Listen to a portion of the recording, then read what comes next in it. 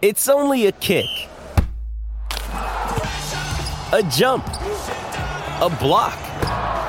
It's only a serve. It's only a tackle, a run. It's only for the fans. After all, it's only pressure. You got this. Adidas.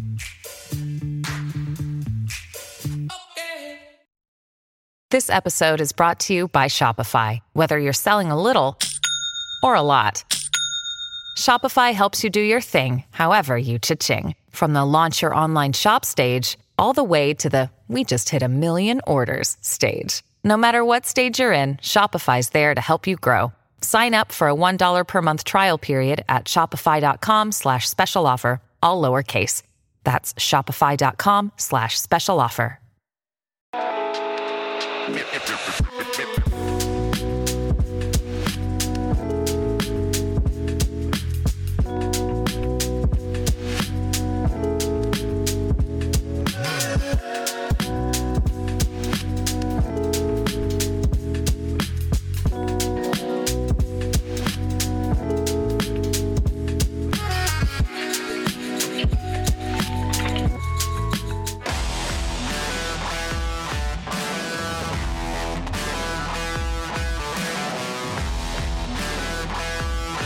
Hello, everybody.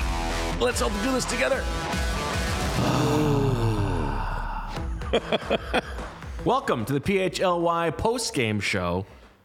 Bo Wolf, the precog himself, Jamie Lynch, here to talk about a wild game for the Eagles, a 28-23 victory over the Dallas Cowboys, a game that came down to the final play, to the final seconds, a game that really the Eagles tried to lose throughout several points in the fourth quarter, but they come up with the stop at the end. And as Jamie said before the show, on the kickoff show, he said, I got a feeling there's something that's popping into my brain. Josh Sweat is going to make a big play when it matters.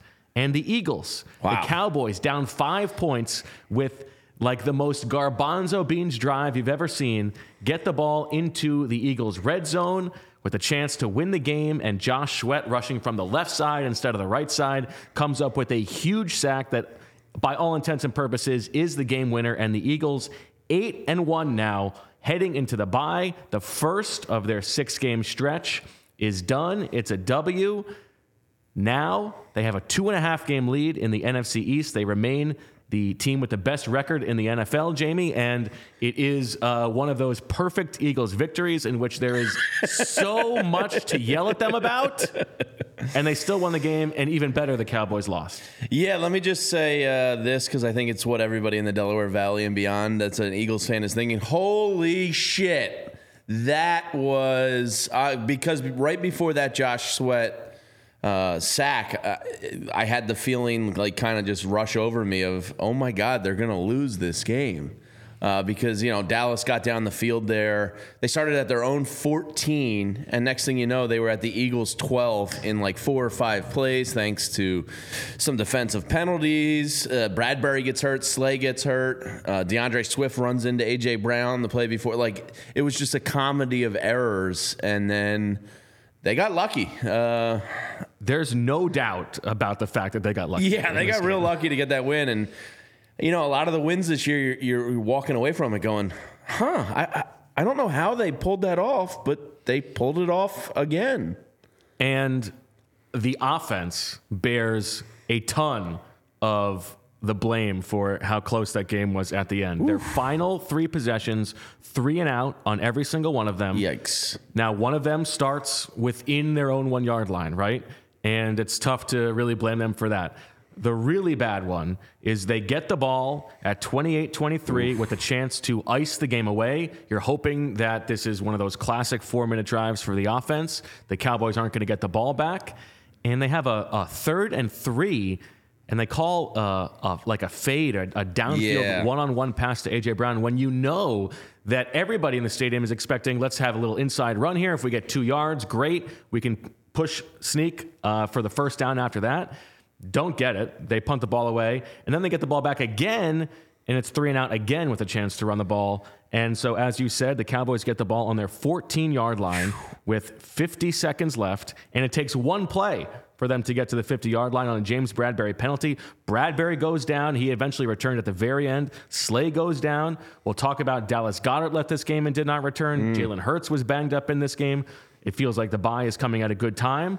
But that Josh Sweat play, it is like Hassan Reddick has been the closer for the past year and a half. Finally, Josh Sweat gets to be the guy who makes that game-winning play. Yeah, that was a really wild sequence of events there. And, you know, since it's the perfect Eagles game and that they win and we get to complain, one of the big complaints is it seems like the run game isn't there for the Eagles when they need it. I think that's well said. Yeah, this is not the first instance where you needed to pick up a first down this year and you could basically end the game. And they haven't been able to do it on what feels like at least 4 to 6 occasions this year. And there was, 3 of them in this game, 2 or 3 of them in this game. We didn't even talk about the disastrous play on their final possession. They just got 2 guys running into each other. A.J. Brown, like, cold cocks DeAndre Swift in the backfield. He drops the ball. Tyler Steen, who had, that might be the play of the game. A rough game, it seemed like. The most important play of the game, absolutely, was him, like, sort of luckily that ball just falls under his armpit and he recovers the ball. I mean, that was...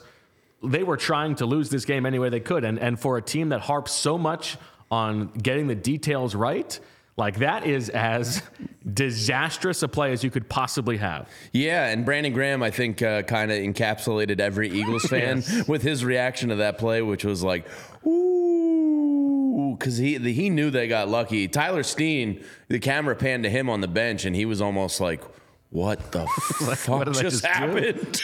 Unbelievable. Yeah, it almost does seem like, the Cowboys kind of blew a golden opportunity. No doubt. Like a golden opportunity. Because now what this does in the NFC East, as we talked about in the pregame show, and the NFC, everybody's chasing the Eagles, and we all know how important that bye is in the first round, and having games come through Lincoln Financial Field, like that was a golden opportunity for Dallas, and they Plaxicoed themselves. I like that. Now, this was a very entertaining game. I would say it was not a super crisply played game. Mistakes abound on both sides. Game of the week for sure. No doubt. This game is a lot different if Dak Prescott stays in bounds on the 2-point conversion and they can kick a field goal at the end. This was Brandon Graham's best game of the season by far. Had a huge sack and then combined with Jalen Carter on a sack on the very next play. But he was the guy who sort of got enough pressure on Dak to get him out of bounds there. Lots of ticky-tack penalties in this game. Lots of sort of self-inflicted wounds on both sides. But it has been like I feel like we've been doing this every week where like we're just complaining about the Eagles and here they are at 8-1. But that was like a game where it felt like the Eagles got up 28-17, and you could sort of like feel them seeing their bye week plans just in the distance. Yeah, like, it's like they turned it off just enough that they disengaged from what they really needed to do. And credit to Josh Sweat and the defense at the very end, because they must have been absolutely gassed at the end of that game, because the offense obviously didn't help them out at all with those 3 straight 3-and-outs. No, somebody in the comment section said Brian Johnson was phenomenal in the third quarter and terrible in the fourth. This was a really well-called game until the fourth quarter. I mean, they scored a touchdown on the opening drive. They scored a touchdown on the opening drive of the second half. I thought it was a really well-called game. Yeah, the red zone was efficient. Yeah. I don't know what happened there in the fourth quarter. Maybe they were thinking about the beach, like you say. But, that was the Eagles got lucky. That's the bottom line, is they got really lucky to get out of this with a win. Well, you can get lucky, too, if you want to go get some cards at Wheelhouse Cards, which is our go-to sports card gift and apparel shop in the Delaware Valley. Their motto is cards and community, because love of sports unites us all. They carry all of our favorite card brands like Topps Chrome Baseball and Mosaic Football, as well as t-shirts, hats, and hoodies from brands like Mitchell & Ness, 47 brand, Junk Food, I got Starter. a 47 brand hat on right now. And I can't get over how handsome that sweater. Yeah, the girls came up big for that hoodie? Me. Yeah, beautiful. What a gift. Shy Vintage Sports as well. Looking Shy. to grade your sports card collection? Wheelhouse offers PSA grading submissions. They also host tons of different family-friendly events and birthday parties every month. So stop into either of their stores in Wayne or Westchester, which are open 7 days a week at 11 a.m. Use code PHLY and get $10 off any purchase of $25 or more in store. Also, be sure to give them a follow on Instagram at Wheelhouse Cards. And we can talk game time too here because it's a long wait now until I the used Eagles' game next time last night. Last night, Yeah, I how'd it went to go? a comedy show. It was great. And you were just I paid popped right in. significantly less than my buddy who used another app. So, I mean Your what else buddy's do a you chump. need? What's Yeah, and we went to a comedy show, so it was cool because you could check out the seat view in the app, so you knew exactly where you were going to be sitting and what you were in store for. But yes, the Game Time app is awesome. Jamie Lynch approved. My first time using it. Well, second time now, twice in a week because I've been out and about in town lately. Birthday guy all over the place. But the Game Time app is absolutely awesome. Buying tickets to your favorite event should not be stressful, and it was not when I used Game Time. It's a fast and easy way to buy tickets to the sports, music, comedy, and theater events near you. My daughters are Bluey fans, and I know there's a Bluey Live event coming out, so I might have to stalk that on the Game Time app. But it's flash deals, last-minute tickets, great, easy place to find the tickets you need for whatever event it is you want to get to. Forget planning months in advance. Game Time has deals right up to the day of the event. They have flash deals. You can get images of your seats, buy your tickets in seconds, 2 taps, and you're set. Snag your tickets without the stress of Game Time. Download the Game Time app, create an account, and use code PHLY for $20 off your first purchase. Terms apply. Again, create an account and redeem code PHLY for $20 off. Okay, let's reset a little bit. We will hear from Zach Berman from Lincoln Financial Field. A big piece of news Zach could have for us. It didn't look good, Dallas Goedert's arm. Didn't look great. Hopefully there's no break, and it's just something a bye week can kind of get him through. But It is also, it's tough to get that. They're not going to give us an injury update, No, right after but the they- game. But if maybe he sees him in a sling or something like that, he can keep his eyes peeled. Yeah. Curious to hear what the reaction in the locker room is. Zach will be with us in probably, I'm guessing, about like 40 minutes or so. Yeah. 30 minutes or Yeah. so. Let's talk about just the general state of things here. Jalen Hurts, 17 of 23 for 207 yards, 2 touchdowns, and a 130.2 quarterback rating. I thought Jalen, he was like there was some warrior to him playing through some of the pain, especially in the second quarter. But it's hard to divorce those last 3 drives from like the overall picture of this game.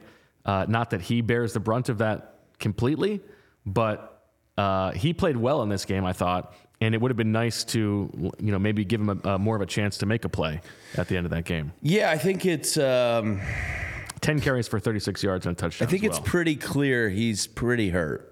I think. Duh. Right. But Lawrence, with that shot before the half, and me and you were kind of thinking the same thing. I actually did like a live halftime reaction, and I think it's still fair. Like if he's incapable of making the throw there, do you put in Mariota? Yeah. Who sucks? Like I don't want to who is not good. Yeah, like But I don't want to say it's like a no doubt thing you do, but Jalen Hurts then couldn't, throw, and you saw Devontae Smith kind of giving it to Brian Johnson. Like, why are we giving up here before the half? And the game ended up being so close that those 3 points could have been huge. There was another play where he was scrambling out of bounds, and it was a classic. Hurts would have typically fought for those extra 3 yards in a first down type of plays, and he just dipped out of bounds. I think he's really banged up, and hopefully now, this bye couldn't be coming at a better time for several guys. A lot of guys are banged up, but Jalen Hurts, I think, is definitely playing through some extreme pain right now.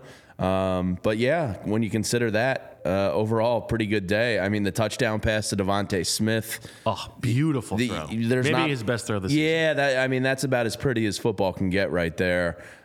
Just, an overall pretty good day for a guy that's playing through a lot of pain. Believe it or not, it was the second best performance of the season by EPA per drive for the offense as a whole at 1.6, although it was more in the middle for success rate. They were just below 50% there.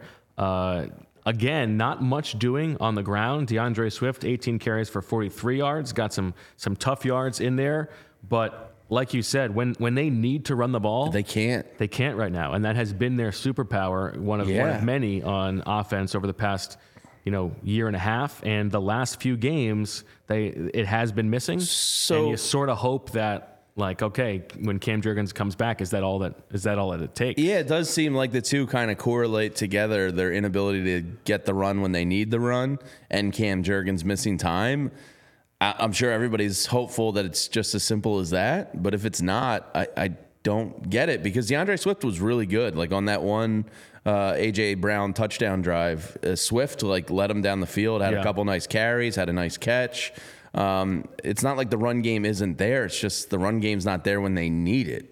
And that is, if you're a team that's going to be up a lot, which the Eagles are, I think they're second in the NFL, or at least they were last week. They might be first now in least time playing from behind. Okay. So if you are that team that you're going to be out to leads early and often, you need to be able to run the ball when the other team knows you're going to run the ball. And right now, I think that's my biggest complaint about the Eagles, or concern, I should say, about the Eagles offense is it's a little sketchy when the other team knows they're going to run.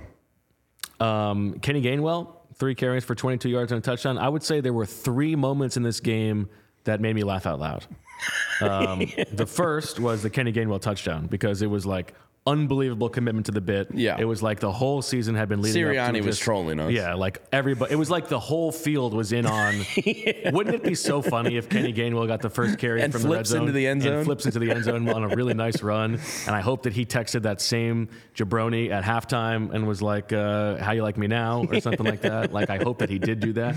The second moment that made me laugh was Matt Leo on the sideline getting knocked over. And then somebody's got to get to the bottom of that. Everybody talking about what kind of undergarments he might have been wearing. Could just be your basic white cotton underwear that, It could have just been different coloration on the screen. I mean, amazing moment. Look forward to getting to the bottom of that. If you don't know what we're talking about, there's a couple couple pictures out there on the Twitter. And then the last one was the Dak helicopter, the double hit near the goal line. I mean, just how did he hold on to that? At the ferocity of that play. He landed at the top of his head first. And you know what we should say? Like, Dak Prescott was a pretty tough guy in this game too. He took a few big hits. And that he did. And Dak is tough. And I can't believe it's only the second time that him and Jalen have faced each other. But that 2-point conversion, man, that changed the game. Yeah. Because, Andrew, when we were watching the game, was like, oh, no, they're going to kick a field goal and tie it. And forgetting that he had stepped out of bounds, because that was the game.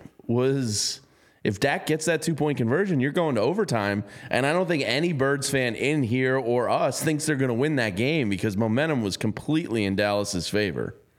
Yeah, I mean, you wonder how many more times they're going to tackle each other before if they got the ball back. What was that? And of course, your boy Rashad Penny, 2 carries for 8 yards. I know, one off on my hot take of 3 carries today. A.J. Brown, 7 catches for 66 yards and a touchdown. A really nice touchdown. The way that he was able to make them miss there. This guy sucks. Devontae, 3 for 51 and a touchdown. Did not get my 80 yards aggressive bet, but that's okay. Dallas Goedert, 3 for 50. That means that once again, Jamie Lynch, 2 for 2 on his bet. I mean, it's unbelievable. It's now fully statistically relevant, okay? Like, Jamie has been this good for this long on his kickoff show best bets. You need to watch if you want to make some money. Yeah, I'm kind of freaking myself out a little bit with a 15-3 record on the year. But unfortunately, the play I got 2-0 on is the play where Dallas Goedert kind of got tackled. And it was a nice play. I think he got 29 yards on the play. But he kind of twisted that arm and got tackled weird and immediately went off the field and into the locker room. So did not return.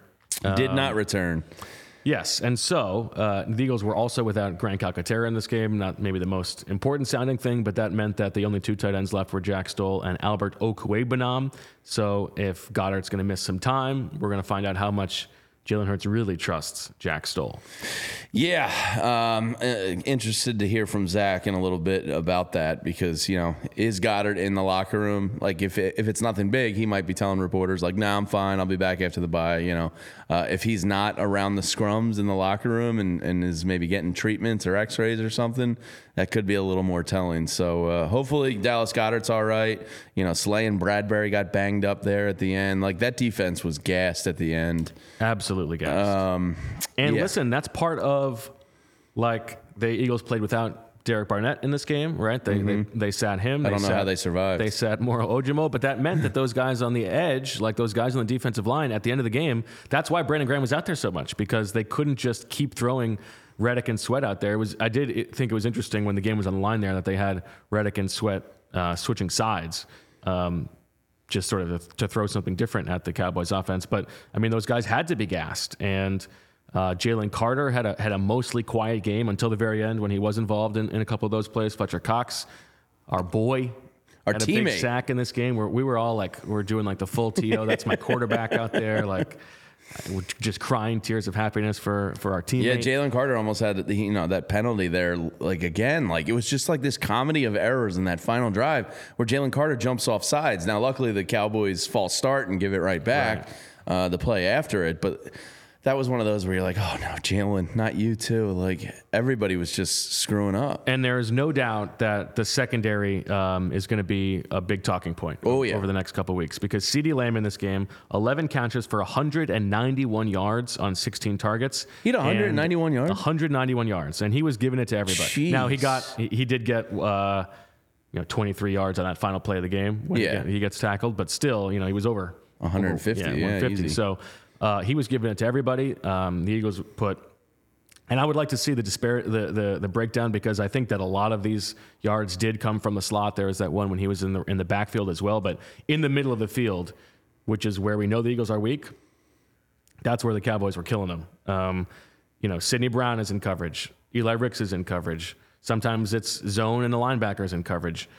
At one point, the Eagles started having Darius Slay follow Lamb when he wasn't in the slot. And they were playing on opposite sides, but they tried whatever they could, and it wasn't working. And then Jake Ferguson, the tight end, 7 catches for 91 yards and a touchdown. I'm telling you, the disparity of the passing yards for Dak Prescott, who threw for 374 yards in this game, I would bet that like 80% of those came in the middle of the field, and probably made it all the more surprising that on that 4th down play at the end, they threw it to the outside on Jalen Tolbert when Ferguson was running wild over the middle of the field. But the middle of the defense for the Eagles is an issue right now. Kevin Byard was sort of slow in coverage a few times, it seemed like. Now he made a nice play with Cunningham, but the Eagles are going to have a lot to do as they prepare to face the Chiefs offense, and the Bills offense, and then the Niners offense, and then back to Dallas, and then back to Seattle. They've got a lot of work to do in the secondary. Yeah, it's I saw some people in the chat, and shout out to everybody in the chat. If you're in here, please hit that like button for us. Talking about Bradbury, it did seem as though Bradbury was getting cooked a little bit today. Luckily, kind of came through there big on the 4th down play where he just did some straight up coverage and made it a tough play. But yeah, the middle of the field and the secondary. After Miami, which is so weird, and we'll officially put them on fraud watch. Don't know. You shut down that offense, and then now the last 2 weeks, Sam Howell and Dak Prescott have just kind of picked you apart a little bit. And you have Josh Allen, Patrick Mahomes, and Brock Purdy, but. One of those is not like the other. He may not last the whole game. Yeah, so you got some big quarterbacks coming up. Maybe this is something where the defense is just gas because they've been playing a lot these last 2 weeks. Yeah, maybe some of these guys are cooked. I think Slay and Bradbury, it's fair to ask, has age caught up with them. I think Slay's been okay, but Bradbury's definitely had a decline. Yeah, I don't think that he's been that bad, and I don't think there were a few of the plays that he was at fault for in this game were like extended plays. Sure. It was like a third move or whatever. But the one he bit on but the he pump has certainly from not Dak. been as like fantastic as he was last season. No doubt. He was great last year. Yeah. And it's only natural for a guy at age 32, 33 to kind of, you're not going to get better at age 33. Sure. So it's natural to expect that, but cornerback play is sort of like historically volatile year to year. So sure, you could sort of see that coming. I think they're still okay on the outside. The problem is, they're not getting that much action on the outside because everybody knows just go over the where middle. they're weak is the middle of the field. So definitely plenty to watch there. Tony Pollard, 12 carries for 51 yards. I mean, if you're an Eagles fan, every time they handed the ball off, you're very happy. Yeah, please, just hand it off. Anytime you want to run the ball. And Jordan Davis, I saw some people commenting on the hamstring. He was, I don't want to say a non-factor, but I didn't notice Jordan Davis a lot today. Jalen Carter was relatively quiet as well. Yeah, like the defensive line, this was not a game that they dominated. No. They had some nice flashes. I thought Reddick was all over the place a lot today. Yeah, and obviously, Josh Sweat makes the game-winning play, Sure. so we're not taking anything away from the defensive line. But this was not a game that it was like the story was how great the defensive line. No, was. they're not putting it on their resumes or their LinkedIn profiles. I would like to know what Jalen Carter's LinkedIn profile looks like. Yeah, I would love to see his work history. This is a good one because this is one where Zach would know everybody on the defensive line, their bios, if they have like a first job on there. He remembers he'll that know stuff? it. And for something, I think that there is a Jordan Davis worked at like a fair, like he was a carnival? like an amusement park. I think I'm gonna put that. I'm pulling a Zach Berman. I think that Jordan Davis worked at an amusement park as his first job, which that's a fun thing to see if you go to the amusement park. Just apparently, Davis. Right. There's another country musician named Jordan Davis. So. Yeah, screws the Google every time. Yeah. Brutal. He's bigger than our Jordan Davis? Not literally, but Google-wise? Good question. Yeah. That Also, or Google just hates the I have a nephew birds. named Jordan Davis, so shout out to PJ. Entrepreneur215 in the chat says Bayard is washed. I don't know why I said Bayard. Bayard is washed. Entrepreneur. And now we see why Tennessee got rid of him. I can't go there yet. It's the first two games in a new system. I also really disagree with the Blankenship take here. He says Blankenship is slow. He's the Alex Singleton of this defense. Looks good in limited situations. He's very tight in coverage on this guy. Some of those were just very good catches. He is, I think, the most reliable guy in the entire secondary right now, and I'm a little in the tank for him, so I think that's fair. But I am Blankenship is the least of my concerns in the secondary. Yeah, he does seem to be in the right position, and a lot of guys have tough catches on him. I don't think he was cooked at all, but Bayard. Bayard. I don't want to go there yet because there is an acclimation period. He almost got a really dumb penalty, which then Nick Sirianni. He did get a really dumb He penalty. did, yes. Yeah. It almost worked out for the Eagles, but after they reviewed it, the spot. Now, I do think that it is supposed to be a personal foul if you're peeling guys off the pile. It is, yeah. And so they missed that. Yeah. So it should have been offsetting, but still, not a smart thing for No. They to always get the second guy. You got to know that. This was a good game for Sirianni sideline content. Oh yeah, as he dropped a huge F-bomb at one point, yelling at the refs. There was good Sirianni animation. Yeah, I think he should lean into it. And there's no doubt about it. If he wasn't our coach, we would absolutely hate this guy. If Sirianni was the Cowboys coach and not that stooge Mike McCarthy, we would loathe Nick Sirianni. I think most of the league feels that way. Yeah. So I totally get it. Yeah. I think that's fine. Yeah. I mean, look, he's winning 71, 72% of his games as Eagles coach. Something like that. It's it's unbelievable. I feel like hero bread. We should have the hero of the game. Let's have the sponsorship guys work on that. That should be the hero bread hero of the game. In this game, I feel like it would probably be Tyler Steen for recovering that fumble. It honestly it would probably be Josh Sweat. But I don't know. I mean, I think you can make the case that if Steen doesn't get that, they lose. Yeah. Because there was what? I think both of those things, right? True. But there was 4.5 minutes left? Something like that around that time? Something like that. If Steen the Cowboys are going to score there. Less than that, I think. Maybe less. Oh, yeah. no, when Steen recovers the fumble. Oh, it was like a minute left. Okay, it was that late. But okay. they would have been on their 30 or whatever. I as a guy that said Sweat was going to have a big play today, I think I concede to Tyler Steen there for the hero of the game. Okay, well, Tyler Steen and Josh Sweat are officially invited to the PHLY studios to share a loaf of bread because Hero Bread is what it's all about. If you're looking for, I don't want to give up bread. I love bread too much. No. But if you're trying to be a little bit healthier with your bread, make it a little bit nicer on your gut, well, talk to Hero Bread. The taste and texture is great. The bread is soft and fluffy and delicious. The primary nutritional interest, it's high fiber and ultra low net carbs and 0 grams of sugar per slice. You get a 10% off discount with code PHLY. It's also good for that secondary nutrition because I think the Eagles could use a little bit of help in the nutrition of their secondary. Fewer calories than the leading national brand, 5 to 10 grams of protein per serving.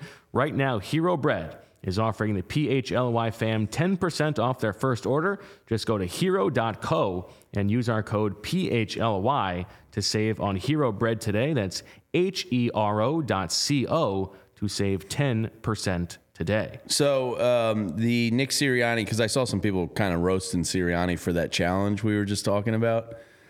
I can't kill him for that because it was a 4th down. It was so high leverage. Yeah. I know that chances are they're not going to overturn it. A spot is never going to get overturned, right? And especially like a quarterback sneak one. Sure. But it was a weird situation because they never really spotted the ball. They never measured it, right? They saw the penalty and they just sort of kept going. And then the kerfuffle happened. But you did have like an overhead view to see that he didn't really move forward too much. I don't think that he got it. I'm not surprised they didn't overturn it. But yes, I think that like the swing and win probability based on the outcome of that call was worth it. So huge that I think it is worth it. It was kind of a game of challenges. Between the Dak 2-point thing and then the non-touchdown. The Schoonmaker, yeah. Yeah, Schoonmaker. Which is a nice play by Reed Blankenship. It was a nice play by Reed Blankenship. He kind of started the tackle before the ball even got there and got away with it because it was such a tight play. But yeah, challenges played a big part in this game today. Yeah. Schoonmaker. Hell of a review. 4th and goal going to Schoonmaker is a ballsy call. And then a game of inches. It's a game of inches. That was my Al Pacino. It's not very good. No, it's not bad. A little throatier. Yeah, I needed a pack of cigarettes. Smokier. Yeah. Okay. How do you just taking stock? How do you feel now? 8-1. So much to complain about. Yeah, I feel pretty great. I think it's clear that they're the best team in the NFC. They obviously have their holes, but so does every team. And I think those holes right now are what we were talking about, the middle of the field and the ability to kind of pick them apart a little bit. But, for the most part, I don't think... I think you're in a class of your own in the NFC, and then right below you is San Fran, and I think Dallas is right there too. But to be 8-1 and feel as though they haven't really strung together 4 consecutive quarters of great Eagles football is, in a weird way, encouraging. Because if they can get this going and clean up some of these things like stupid penalties, inability to run the ball in short yardage when you need it. They got a little lucky with the turnovers today. You did. The Steen one, also Jalen Hurts fumbled the ball. A lot of self-inflicted wounds, it feels like. Early in this game and was able to recover it himself, so that could have gone either way. But, yeah, it is... it's the same thing we've been talking about all season. Like, they have not put together a complete game. The Dolphins game was probably the closest. Yeah. And they're 8-1. And they're 8-1, and they covered the spread in this game, 28-23. By the way, my prediction was 28-24. Whew. The precog. Woo. I saw Eugene Krabs. If you can scroll up, Andrew, just a second. I wanted to get back to his. Oh, he said the Ravens are scary as hell. The Ravens look good. The Ravens look really good. But if you had to ask, the majority of executives around the league right now, I would think the Eagles are, a top 2 or 3 team, amongst all of the executives if they had truth serum in them. It's probably the Ravens, the Chiefs, and the Eagles are probably the top 3 teams so far this year. Yeah, I think that's the top three. Yeah. Yeah. Bills looking in, 49ers looking in, but the NFC, and this was a huge game in getting that bye and that playoff game through Lincoln Financial Field today. That was a really big step, and I would have to think their odds on DraftKings, shrunk to win the NFC today. Meanwhile, at the end of the season, the Eagles might be seeing a lot of Tommy DeVito. Yeah, it looks like Daniel Jones could have a torn ACL, according to Mike Garafolo and Ian Rapoport. A lot of P's and O's in there, right? Yeah, it's Rapoport. And there's only one P, and then before it's a tough word to spell. Which is actually, it's actually good news for the Giants because they suck. And I thought you meant that his name is spelled like that. It's good news. I can see that being good news for the Giants somehow. But now they can just officially tank. You don't have to pretend anymore. Mm-hmm. So Tommy DeVito is going to be leading them. It looks like for the rest of the season. They're terrible. Yes, North Jersey is going to love Tommy DeVito for the remainder of the year. But yeah, it looks like they can officially throw in the towel. That's over. Now the Goddard of it all. It has been a slightly underwhelming season for Dallas Goedert so far this year. He had the one really big game, but on the year, let me see if I can pull this up quickly. Not quite as productive as he was a season ago. And if he's out for an extended period of time, you wonder what it does to the offense because he has missed time a lot. He missed time last year. So far on the season, it looks like he was at about 400 yards through 8-9 games, which means that he was on pace for actually more yards than last year, but that's because he missed 5 games last year. Mm-hmm. He has been a not as explosive part of the offense this year. It has been so tilted towards A.J. Brown. Yeah, he was a big yak machine in years past, and that is missing. It is missing a little bit, but if he's gone, I don't know who steps in there. I think maybe Julio Jones is big enough to sort of play that tight end role for them because it's not going to be Jack Stoll. Now, Quez Watkins, theoretically, on his way back from injured reserve at some point soon.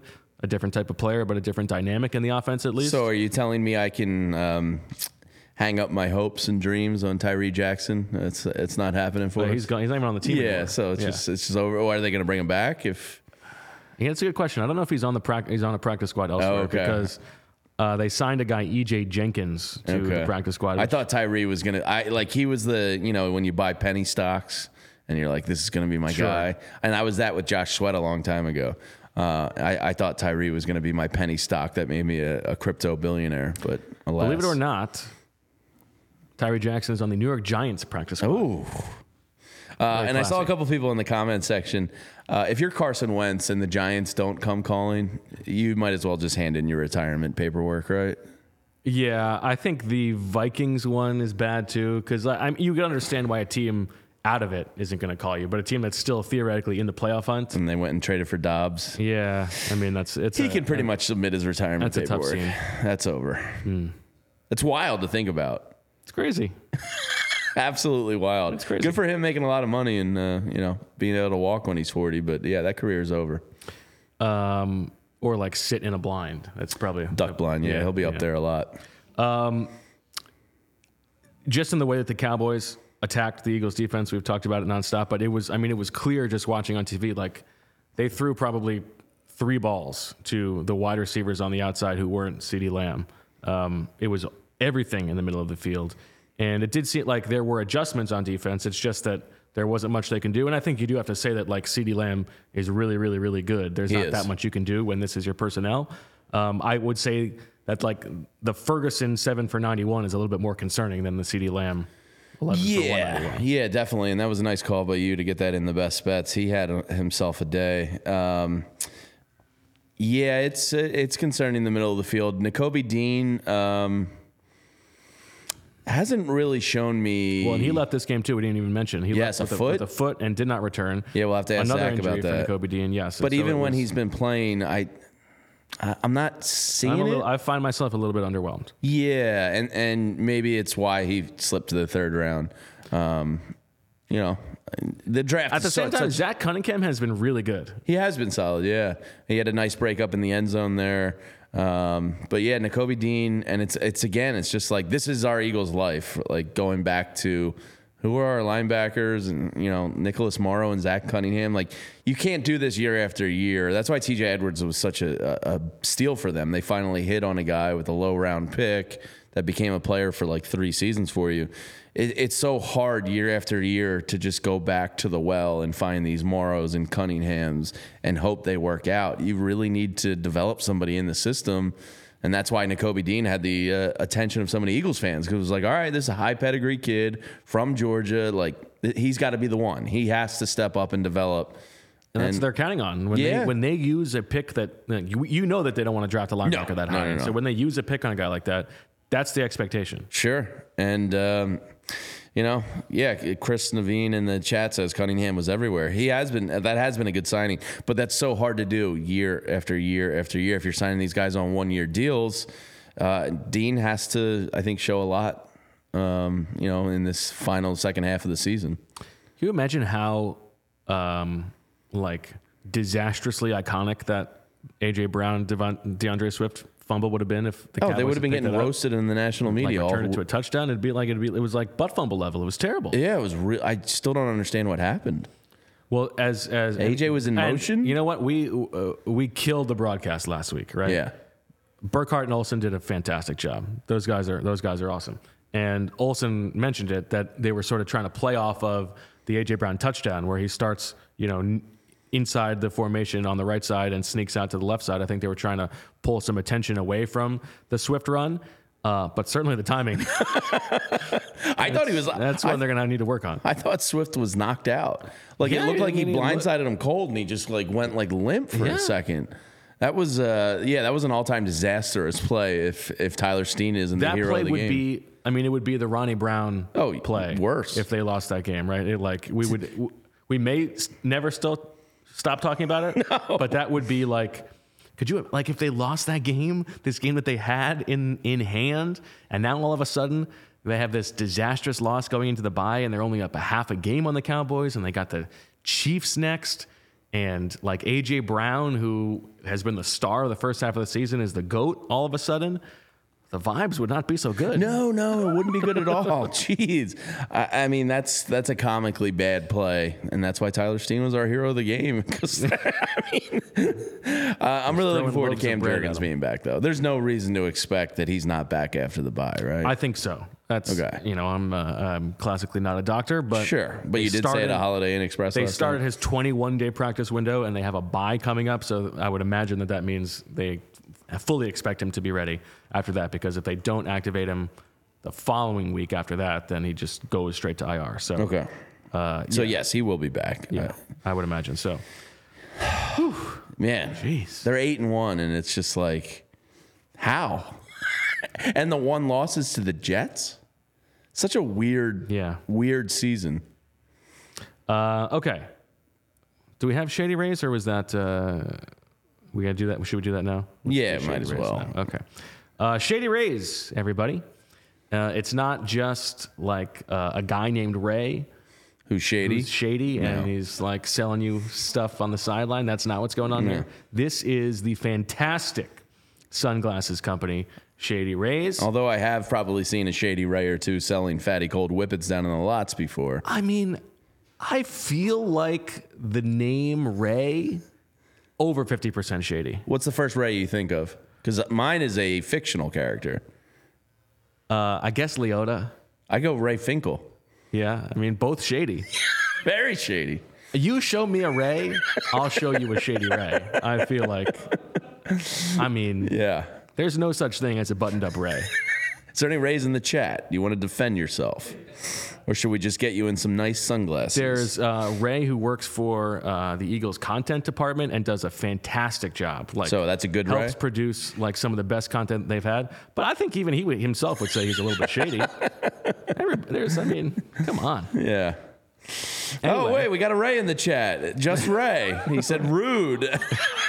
Well, Ray, are you shady or are you? Ray, be honest. Yeah. Oh, Ray Didinger. Ray Didinger. You know what? That's a good balancer. He is the least shady. He is the exception that proves the rule. Yes, he might cancel your theory out. He is the exception that proves the rule, because he is if the least shady person there's ever been. He is a sweetheart of a man. Yeah, that's true. All right, I feel good. I feel like we've all right, we're back. Ray Didinger brought us back with Good job, Ray. Shady Rays is an independent sunglasses company that offers an unrivaled product that is just as good as any expensive pair we've worn. Durable frames and world-class optics for all outdoor adventures. And if you're into winter sports, their quick swap snow lenses switch easily from full sun to low light. Don't let changing light conditions slow you down on the slopes when all you need is Shady Rays snow goggles. That's not all. Shady Rays offers the most insane protection in all of eyewear. If you need to avert your eyes to not see the red thong being worn by a coach on the sideline, every pair of sunglasses is backed by lost or broken replacements. If you lose or break your pair even on day one, they told us they will send you a brand new pair. No questions asked. Wear your Shady Rays with confidence because they have your back long after you purchase. Shady Rays is also committed to making a difference in communities across the U.S. through their Impact program, teaming up with nonprofits to help people live healthy, courageous lives through some of their most challenging times. Exclusively for our listeners, Shady Rays is giving out an amazing deal for the season. Go to shadyrays.com and use code PHLY for 50% off. 2 or more pairs of polarized sunglasses. Try for yourself the shades rated 5 stars by over 250,000 people. I got the most famous Rays according to Google. Okay. Ray Liotta. Famous Rays Pizza is like a... Oh, yeah. Ray Liotta. Okay, Liotta. He plays a lot of shady characters. Sure does. Yeah. Ray J. We've all seen that shady video. That's shady. Yeah. Probably put on by Kim's mom. Ray Kroc. I don't even know who that is. Is that Ray Kroc is the founder of McDonald's. Not the founder, the guy who basically stole the idea of McDonald's. He's the Michael Keaton character. So shady, you would say. As shady as it gets. Okay. Yeah. Ray Romano. I think shady enough. He was a sports journalist, and everybody loves Ray. Shady. Ray Davies. Who is Ray Davies? This one's a tough one. He is an English musician. The Kinks. He was the vocalist for the Kinks. Kinks, a little shady. Yeah, okay. Ray Lewis. Yeah, definitely shady. There's some shade there.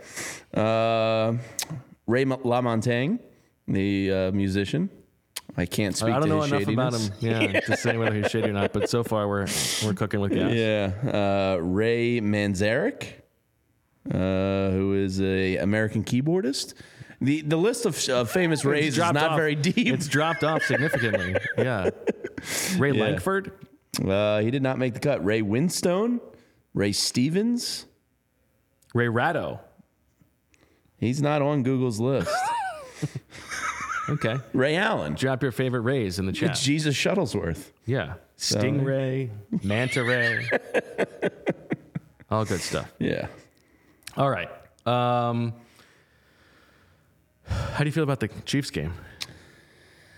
The Chiefs aren't setting the world on fire. No. Their defense much better than it has been in years. Yes. Steve Spagnuolo actually has some players a little bit this time around. I probably feel better about that game than I would have prior to the season, if that makes sense. I agree with that. Yeah, so I think that, and that's here that's in KC. In KC. I think that's probably Chiefs minus 3.5. Like, I think that's kind of a coin flip type of game where you get the home team, 3 points there on the line. But I certainly don't feel as though they... Yes, as of today, it's a 3-point spread. Yeah. I mean, I think it's a pretty evenly matched game, to be honest with you.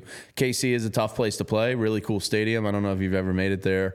But KC it's a good scene for football. So if there's... It is a good scene. Yeah, if there's people going for that trip, definitely some good stuff. Was there in 2017 when Chris Jones forced Isaac Seumalo to the bench. And the Eagles lost that game. Did you get the barbecue while you were there? I did. What'd you think? It's very good. Yeah, it was very good. I think it's. It lives up to the hype. It lives up to the hype. Yeah, I would agree with that. But yeah, I feel as though they can go down to Kansas City and get a win.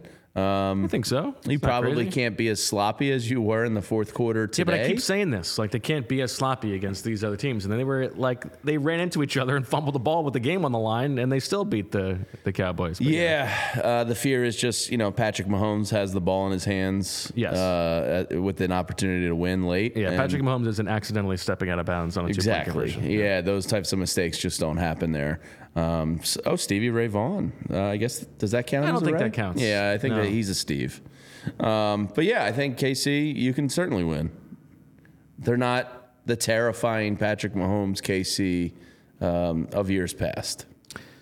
So Cowboys outgained the Eagles by almost 100 yards in this game, 406 to 292. I think that has more to do with sort of the flow of the game at the end than anything to be super concerned about. But the offense, it is a little bit dispiriting how much they sort of laid an egg at the end. I mean, 3 straight 3-and-outs on their final 3 possessions is pretty garbanzo beans. Like, that's as bad as it gets. So we talked about the terrible play call on what was it, 3rd and 7 there with the second to last possession. How much of this fourth quarter do you put on Brian Johnson? Do you think it was the actual play designs? I think the first drive, they're backed up at their 1 foot line, right? I think that possession was fine. You sneak out. You run the ball, and then you have the short pass to Devontae Smith, which you just hope gets a first down. I think that's okay. You're just trying to get out of territory. That second to last drive, I do put on Brian Johnson. And this could be a thing where we have seen in the past Jalen Hurts checks to, he sees a one-on-one opportunity for his big play receiver on the outside, and he'll just check to it and go to it. It's possible that was a check, but 3rd and 3, when you know that first down is going to put you in position to really salt the game away, and knowing that, as Nick Sirianni said, if you get to 1 yard to go, you've got the tush push in your back pocket. Sure. You start on 1st and 9 or whatever it is. I am shocked that they threw the ball there, and if they're going to throw the ball, that it was a play like that and not one of those little RPR things where they're rolling out. So I do put that on Johnson a little bit. I think he called a great game otherwise, and then the last possession, I think if you're going to throw, you probably throw on 2nd down, because that's when you're expecting the Cowboys defense to sell out. I don't hate it. You do want to be able to run the ball, and you do want to make sure that the Cowboys salt those timeouts away. I can't really put it on Brian Johnson that A.J. Brown ran into DeAndre Swift. No, that's not Brian Johnson's fault. And I think the one on the goal line is such a tough offensive possession that you can't really blame him there. I did like starting with the tush push right out, from the 1 inch. I thought that was actually pretty good. And it's funny, if you watch that play, Micah Parsons just jumps on top and gets a 3-yard ride, just on the massive bodies. But yeah, that one play call is probably going to stick with me this week is why did you do that? Yeah, that's the one that it doesn't make any sense. Yeah, you don't have a better 5 or 6 yard play in your bag than that, and it even looked like AJ and Jalen were fully on the same page. Yeah, and some of those, I don't know. The running game is what has me concerned from the offensive standpoint. Hopefully, it's just something as simple as Cam Jurgens returning to play and the run game picks back up. But something tells me it's not that easy. Yeah, I think if you were to sort of talk about how the Eagles of the first quarter of the season are different than the Eagles of the second quarter of the season, the running game is a huge difference. Sure. I think Jalen is playing better after the second quarter than he was to start the season, but that's sort of you talk yourself into. If both of those things can happen at the same time, we're unstoppable. They need to get that. They need to get that figured out, because otherwise it makes everything else more difficult. Yeah, it does. The answer in the chat said Hurts throwing into triple coverage makes me cringe. I know the play you're talking about. I think it's the one the A.J. Brown ball in the end zone. Yeah, first down play. And I think Olsen was right, where it was just one of those all right, I'm kind of losing my. You got to give it after everything we've seen over the first 8 games of the season, we're going to really get on him for throwing it to A.J. Brown. Sometimes you just throw a ball up to a playmaker. Now, I did think that Devontae Smith was open on the play, but that was just off the TV copy. I'd like to rewatch it. But, it's not an ideal on first down play. No. But I agree with you. The second half of this first half, or I guess the second quarter, that would be what's that's called. Jalen has improved from the first quarter.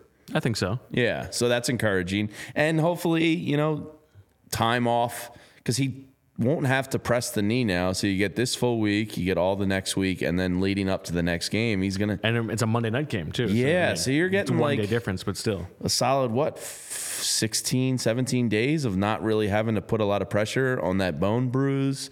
You can get some treatments. This is his best shot at getting healthy, because to me, again, no doctor here, but it seems like every game day it's just going to reset back to aggravation. Right. And Lawrence hit him today, and that probably made it worse than it's been. And now he's got time off, and hopefully maybe get him over to Germany, get some blood cycling in there, a little HGH, something. Beautiful. Yeah, just shoot that thing up and stay off of it. And, hopefully he comes out of the bye healthy and feeling good. Well, the other person that I hope comes out of the bye feeling healthy and good is Zach Berman, who is once again set up a beautiful backdrop shot at Lincoln Financial Field. He's right, it looks like at about the 35-yard line, beautifully lit Lincoln Financial Field behind him. Zach, how are you? What was the mood in the locker room? Did you have a chance to catch up with Matt Leo? Did not have the chance to catch up with Matt Leo. The mood in the locker room was relief. That's the word I would use. Exhilaration, certainly, but relief. Like that final minute, Lane Johnson was saying it aged him in dog years. So he said he's probably 42 at the end of this game.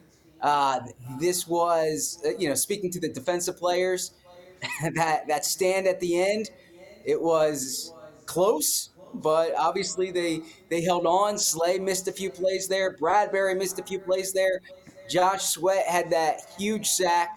I asked Josh Sweat if he thought the game was over, and he said he knew the game wasn't over, but he had to get the celebration in. That's so. But did he have to run so far to do it? Yeah, he said he needed the celebration in there. He said he's never had a sack in that situation. So yeah, there's a lot of relief in that locker room. But look, they're sitting here at 8-1, and the other thing I can tell you is this is a locker room that is very excited for this bye week. Like, I can't overstate that enough. These guys want this rest. They need this rest, and it comes at a good time for them. Yeah, so Zach, people in the comment section, me, myself, are curious. The big one, I don't know if you got any updates or if you saw him in a sling or if he was even in the locker room, but Dallas Goedert, and it looked like possibly the forearm there. Any update yet on that? Hoping for good news, obviously. No, so I did not go to Nick Sirianni's press conference tonight because I was working the locker room, and I wanted to make sure I had intel from a lot of different players from the locker room there, and but I don't think Sirianni would have addressed that after the game. Probably not. I did not. Just see from Dallas. A quick look on Twitter, it doesn't look like there's any update yet. So Yeah, I did not see Dallas in the locker room, but I think the way you explained it's right is that he went right to the locker room after the injury. The Eagles initially said he was questionable. Then they declared him out. Usually that happens after an X-ray in that situation. So certainly I'm not a doctor. I don't want to play one on the PHLY Eagles podcast, but I can't imagine this is a particularly good. And I'm not expecting positive news for the Eagles on this injury. We'll see. Zach, I'm sorry. Are you at the 50?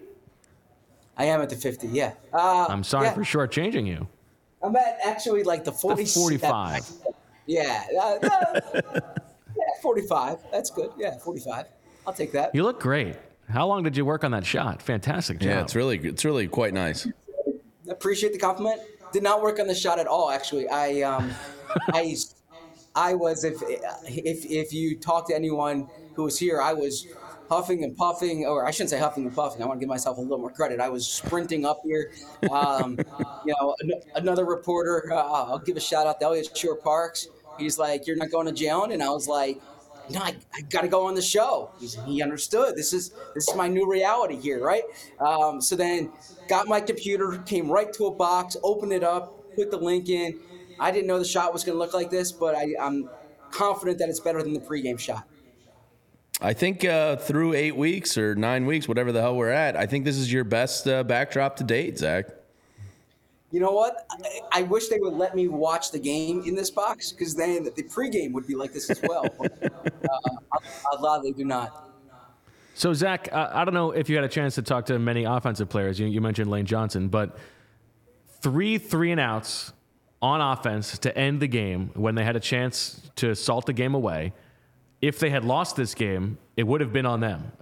They would have been, in my opinion, the side to blame. The defense was gassed at the end. A great job by Josh Sweat. What was the tenor of the offense, and was there any explanation for how things all of a sudden, screeched to a halt? Good question. Did not get too much on that other than, they said that they there were some scares there, and they were fortunate to get by. I asked I asked Tyler Steen about the fumble recovery. I grabbed him as he was walking out. And I was The hoping hero of for the like, game. I was hoping for some elaborate, story or some great nugget that I could give the PHLY show and then put and then put in my story on allphly.com. And Tyler said he saw the ball on the ground and he jumped on it. Okay, so sometimes it's as simple as that. But no, I'm eager to hear what Jalen said. But most of the conversations I had in the locker room were with the defensive guys, and the secondary, and I spoke to Eli Ricks, who was bouncing around there. I spoke to Lane, like you said, Josh Sweat, Jordan Davis, James Bradbury for a bit. So heard from a handful of different people, but spent a lot of time with Slay. Slay was particularly colorful after this game. So, Zach, I saw you tweet out during the game, A.J. Brown over 1,000 yards through 9 games on the year. This was the first one in a while where he was kind of kept in check, I guess, as best you can with A.J. Brown. Just a pretty, not much of a question here, but just a pretty remarkable year. Something Eagles fans aren't used to here. 1,000 yards in 9 games seems pretty insane.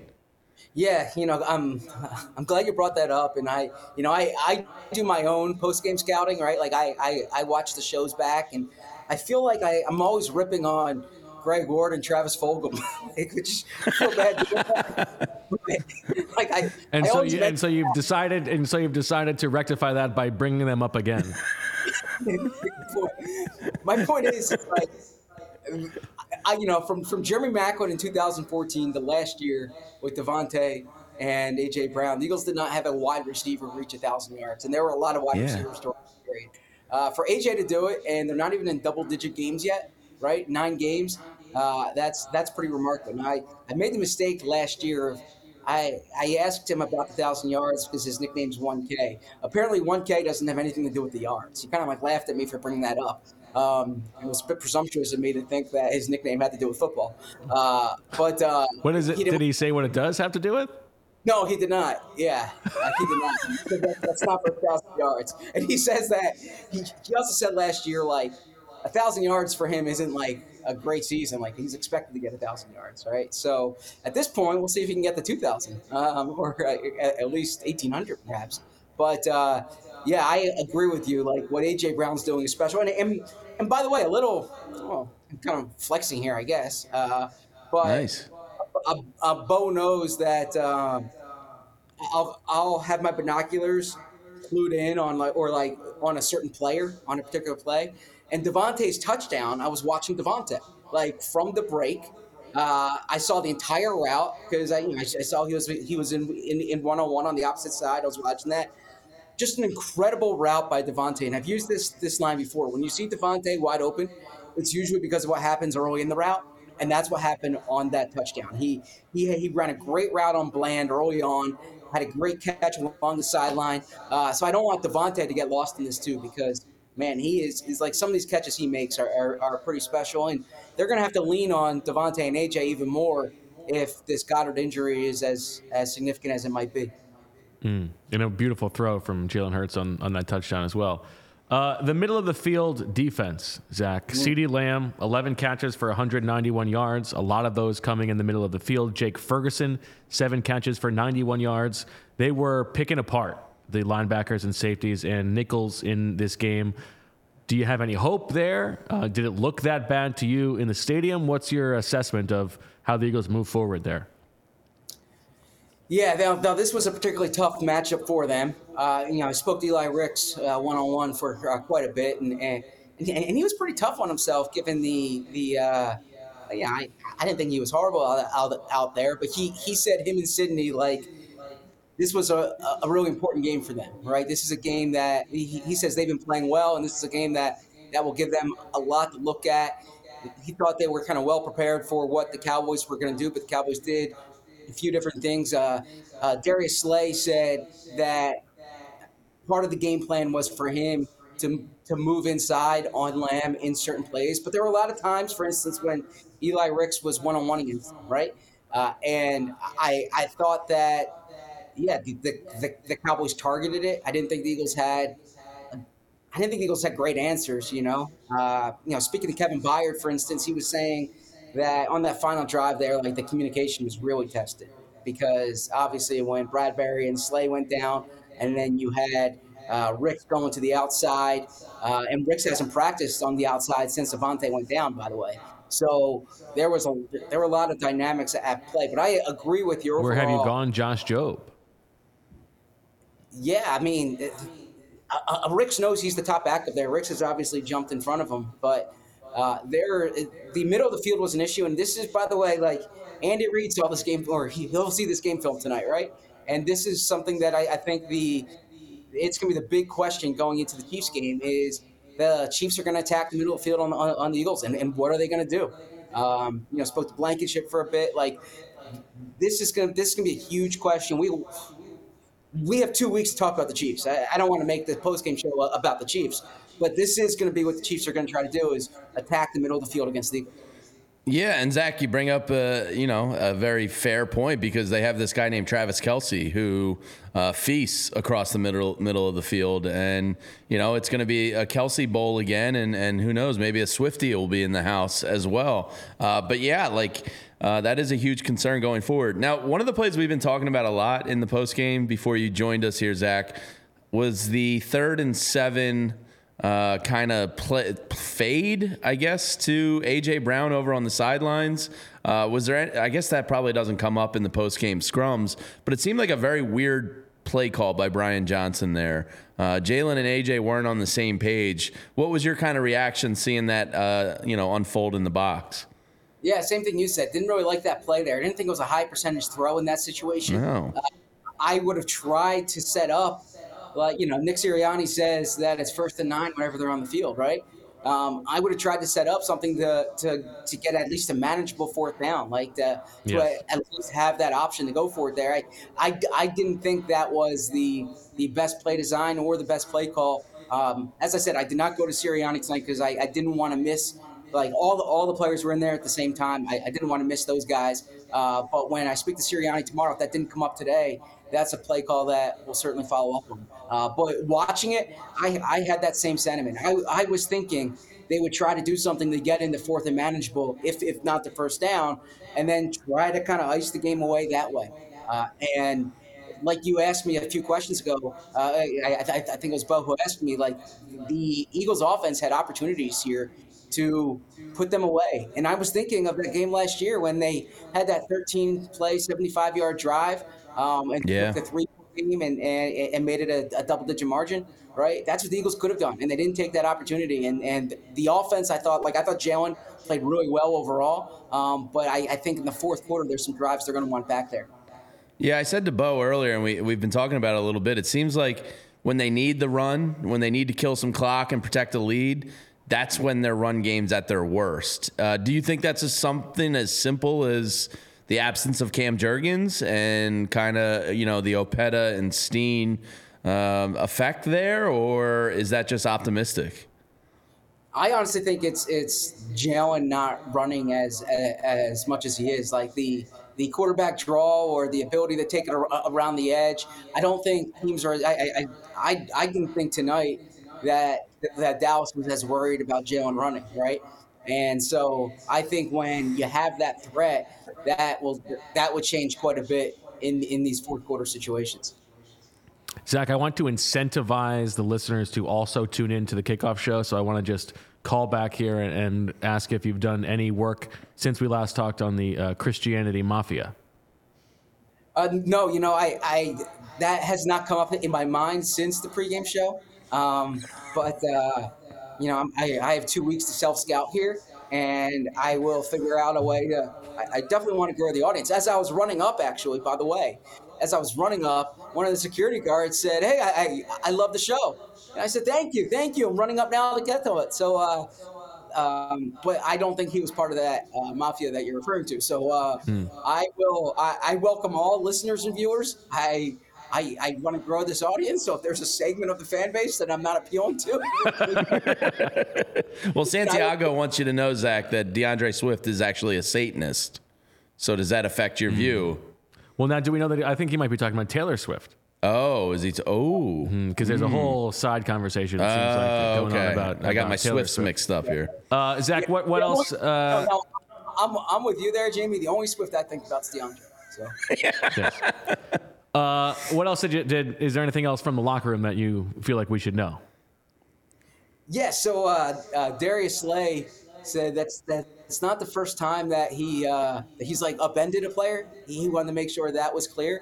It was the first time he upended Dak, and he said, like, you guys don't realize how big Dak is. And then I brought up a story that he told us a few years ago about how when Slay doesn't like to lift weights, and he got in trouble at Mississippi State for skipping a weightlifting session, and his punishment was he had to carry Dak Prescott up a hill.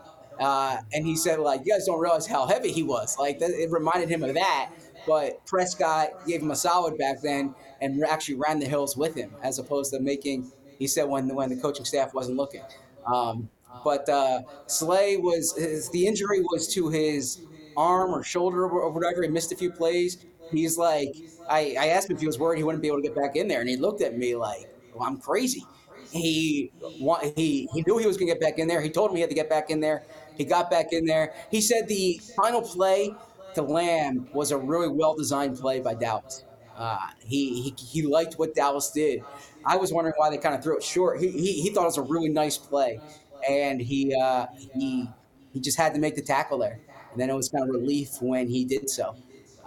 But so it was interesting talking to Slay. Lane Johnson, basically talked about like how much this team needs to buy. I thought, or how much he'll enjoy the bye. Like, there was a lot of people kind of bringing up the Chiefs game, and Lane's like, no, I'm looking forward to the bye, and I think that was the sentiment from a lot of different players. But I did ask Josh Sweat if he, like I said earlier, if he thought the game was over there, because that was a very pronounced celebration, and he said he had to get the celebration in. He knew there was another play. I respect that. Yeah, he had to get the celebration. It's a great celebration. Yeah, no doubt.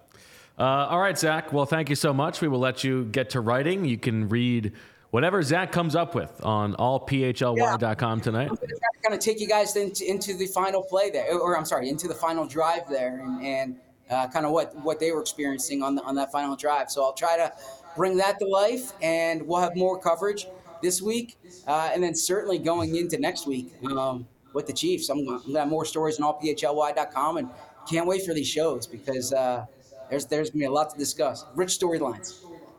I look forward to that as well, Zach. And yes, so much going on that final drive, from the big play on the penalty to open the drive on Bradbury to all the moving parts in the secondary and the big sack by Josh Sweat in the celebration, which I'm sure we'll read about. So thank you very much. Good luck writing, and we'll talk to you tomorrow. We are live at 4 o'clock tomorrow, I believe.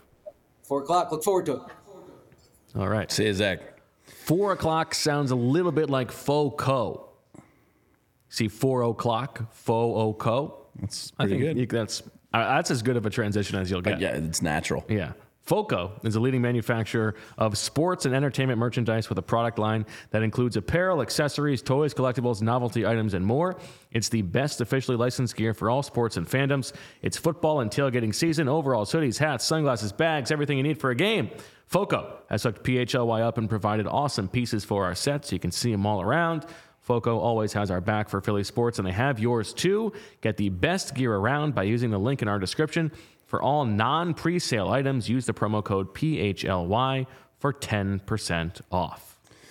Do you think Coach Matt Leo knows why he's being... I think it's made it to him by now. You think it has? Don't you think? Yeah. I would think. I'd love to hear... Is he going to be asked about what? He doesn't have any media availability. There's no... So he can hide. He's not even like a position coach who is supposed to talk to the media. He hasn't talked all year. Who do you think is going to get to the bottom of this?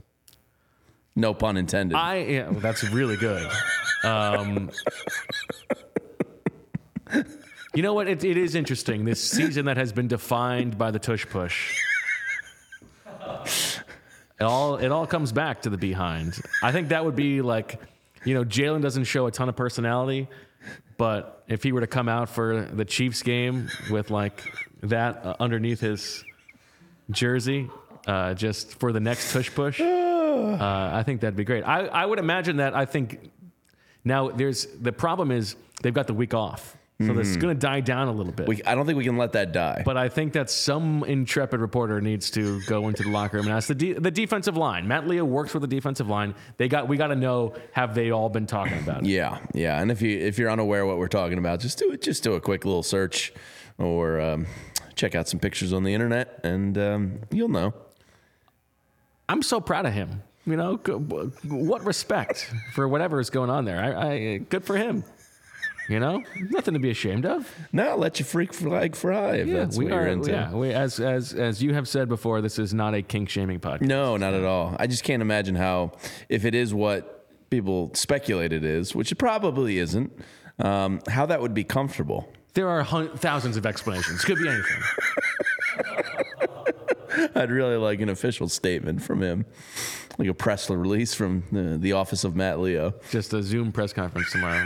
Maybe we could ask Sirianni in his press conference tomorrow. All right, so how do you think he would handle that if somebody actually asked him in his press conference? Like he would have to start laughing, right? I think he would start laughing. Yeah, but I think he would say he would shy away from answering it on the record. But it could be one of the funniest press conference moments in history if somebody is willing to ask. I don't know if I can burn my one question on it. I don't know if that's going to be good for me in the long run. But probably not. I wouldn't, as a friend, I wouldn't advise it for you. But hopefully somebody takes the torch and runs with it. Yeah, could be good. All right. Well, the Eagles are 8-1. They've got the best record in the NFL. They have a 2.5 game lead in the NFC East. Crazy. They are a game and a half up on the Detroit Lions for the number one seed in the NFC. And so you can see the picture. You can see the horizon. A chance, once again, for the Eagles to get the number one seed, but there's a long way to go, the entire second half of the season, and a 5-game gauntlet that is going to be pretty difficult. So a long way to go, but as you said, Jamie, you feel good that they've got the best record in football. They haven't put together a complete game, but neither has any other team in the NFL, right? Like, maybe the Ravens at their best have been there, but the Eagles should feel pretty good. Yeah, and coming out of the bye, you're going to have one of the biggest tests in all of football. And there's a good game tonight with Cincinnati and the Bills. I think early since he was up 7-0 there. So it's the whole league's going to be watching KC and Philly. Not only is it the Super Bowl rematch, but it's again two of the best teams in the league. So it's going to be a pretty big one to find out what this team really is coming out of the bye. And so you've got Jalen Hurts who gets to rest. Dallas Goedert, we'll find out what's up with him, but certainly a bye will do him well. Darius Slay and James Bradbury and Kobe Dean and Cam Jurgens. Jordan Davis and his hamstring. I mean, you could just tell the guys at the end of this game were just exhausted. And it's like Zach said, they are very much looking forward to the bye. And football is a brutal game. It's a war of attrition, yeah. So the bye comes at a good time. And we at PHLY do not have a bye. So we will be with you 4 days this week, Monday, Tuesday, Wednesday, Thursday. So lots still to come. And I think that'll do it. Yeah. 28-23 over the Dallas Cowboys. A wild game that was nearly fumbled away. And you're going to be shocked to learn, Bo, that Cowboys fans and one of their leaders, Nick Wright, are complaining about the refereeing of tonight's game online. Really? They're mad online, yeah. What are they mad about? There was the one missed hold on Micah Parsons. Yes. Which didn't come into play. Nick Wright's tweet says, I'm really disappointed with the officiating thus far. So this was a live in-game tweet. The defensive pass interference on Gilmore with an uncatchable ball that A.J. Brown gave up on. I mean, there were so many ticky-tack calls on the Eagles. And there was that one, I think it was Rick's again, with the hands to the face at the line of scrimmage that they picked up. I thought the Gilmore one was ticky-tack. I didn't think that was a penalty. I thought that was ticky-tack too. But I thought it was as much of a penalty as several of the other ones that were called on the Eagles. So Cowboys fans are getting mad online. Yeah. You hate to see it. Well, that's too bad. I mean, they just, Duke just signed that Cooper Flagg guy, so they'll be fine. Yeah. Okay. It's a good point. He's pretty nasty. I've watched some of his videos. False Flag is my nickname. Yeah, you're not a believer? No, I just that's what he looks like to me. That kind of guy. All right. That'll do it for this episode of the PHLY Eagles podcast. For Andrew and Jamie and Zach, we thank you for listening. We will talk to you tomorrow. The Eagles enter the bye 8-1 with the best record in the NFL. And there's so much to complain about. We will be here for it. Thank you for watching. Thank you for listening. We'll talk to you tomorrow. And as always, we love you. Y'all silly like